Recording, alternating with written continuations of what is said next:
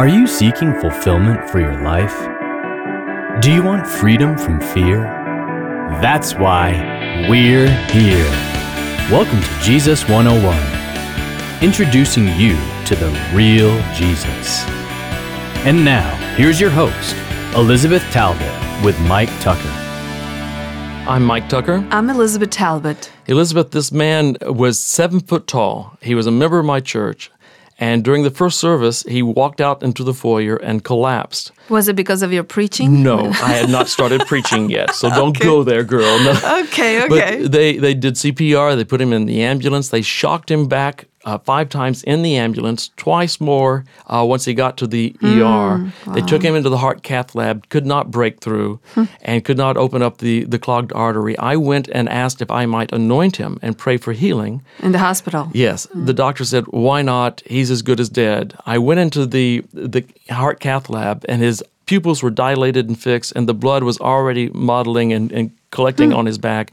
You know, I've been a hospital chaplain for years. So I you know know. Dad. And the doctor said, you better get this family ready for death. When we take him off the vent, he's gone.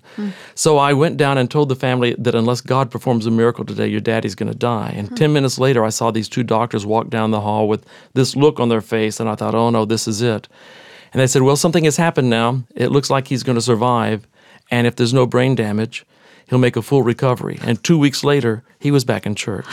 Wow, what an amazing story, really. It really is an amazing story. You know, today we're going to see a very similar story. It's just that 4 days went by from one to the other, but this man was really dead and completely dead and inside the tomb. And this is one of the stories that John has that is not recorded in any other gospel. And that we also have the 2 levels, the one that can be seen and the one that cannot be seen. That is spiritual. That's right. So we invite you actually to take your Bibles and follow with us on John chapter 11. We will not be able to cover every verse because of the amount of time we have together, but read it later by yourself so you can see all the details we're going to point out to you. Perhaps the first one we want to point out is the fact that Jesus delays 4 days before going to where Lazarus is when he gets the news that he is sick. Mary and Martha sent word to Jesus telling that their brother Lazarus was sick in Bethany. In verse 2, it says, and it was Mary who anointed the Lord with ointment and wiped his feet with her hair. The sisters therefore sent to him, saying, Lord, behold, he who you love is sick. But when Jesus heard it, he said, this sickness is not unto death, but for the glory of God, that the Son of God may be glorified by it. And he says here in verse 5, Jesus loved Martha and her sister and Lazarus, and when he heard that he was sick, he stayed 2 days longer in the place where he was, and this will result in the fact that he gets there 4 days after he has died. Now, I want to make a small parenthesis here to tell you that because God delays an answer doesn't mean he doesn't love you. Here, the 2 verses are juxtaposed. Jesus loved them and he delayed. Yeah. I have a phrase I made for myself that delays are designed to magnify the miracle. Right. And in this case, that is true because the Jews believed that 4 days after a person died, their spirit or their soul lingered around for about 4 more days trying to get back to the body or something.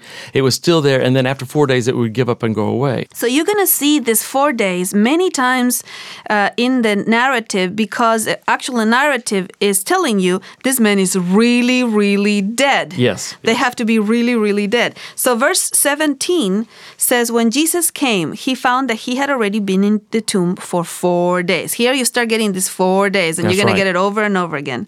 And Jesus shows up and establishes this dialogue with Martha that we're going to pick up on verse 20. And Martha's a little bit angry with Jesus. Martha, therefore, when she heard that Jesus was coming, went to meet him, but Mary still sat in the house. And Martha, therefore, said to Jesus, Lord, if you had been here, my brother would not have died. Even now I know that whatever you ask of God, God will give you. Okay, now, this is a difficult passage because some people say, well, this must mean that Martha knew that Jesus was going to resurrect him. There's no indication of that here. As a matter of fact, it's the opposite because when she says, I know that whatever is a plural word in the Greek, which means I know that whatever things you ask of God, he will do. Pretty much what she's saying is, I know that you have effective prayer. I know that you know how to pray to the Father. There's no mention here of what's coming up. No. In fact, it almost seems to imply, I know that even now, I still believe that if you'd been here, you could have healed him. You could have kept him alive. But, all right, I know that it's an intellectual knowledge. Yes. See, we want to point out two things to you. One is the verb, I know. Mm-hmm. And the other one is this level of belief. A lot of people have a religion in which they just go with the house. The house are important. The prayer, the Bible life, they're very, very important. A set of doctrines all can be very important. Well, the doctrines come up next when she says the actual doctrine is the what you believe. But the how you believe is like prayer is meditation every day on the Bible and things like that. They're very important unless they are something in themselves. Right. If it's not taking you to a deeper knowledge of Jesus, Jesus keeps pushing Martha, saying, look, I have to get you to a deeper level of belief. These things are means to an end, and the end is always to know Jesus. Yes, always to know and to believe in him. So the narrative here, the first thing it highlights is the how. And Jesus says to Martha in verse 23, he says, Jesus said to her, your brother will rise again. So he's pushing her. Yeah. And then Jesus goes to the second level of belief that we're going to call the whats. Yeah. I know that he will rise again in the resurrection on the last day. And of course, this refers to some prophecies found in the Old Testament, that they were expecting that when the Messiah came, that there would be resurrections, and they believed in the resurrection of the last day. Yeah, see, we think that resurrection is a new belief, but it's not. No. Resurrection is a belief that was there throughout the Old Testament, and one of the ways that people would know that this age would have ended and that the Messiah had come to establish his kingdom is that all these people would rise from the dead, and that's why Matthew, for example, if you remember our talk on the cross when Jesus dies, says, and all these people resurrected at that moment. That's right. Because he's trying to say, this is the Messiah. It's a fulfillment of this prophecy. Isaiah 26 is one place where we find this. Okay, your dead will live, their corpses will rise. You who lie in the dust, awake, awake, and shout for joy, for your dew is as the dew of the dawn. Yeah, Mike just read was Isaiah 26, verse 19, which is a prophecy of a time when all these people will resurrect from the dead.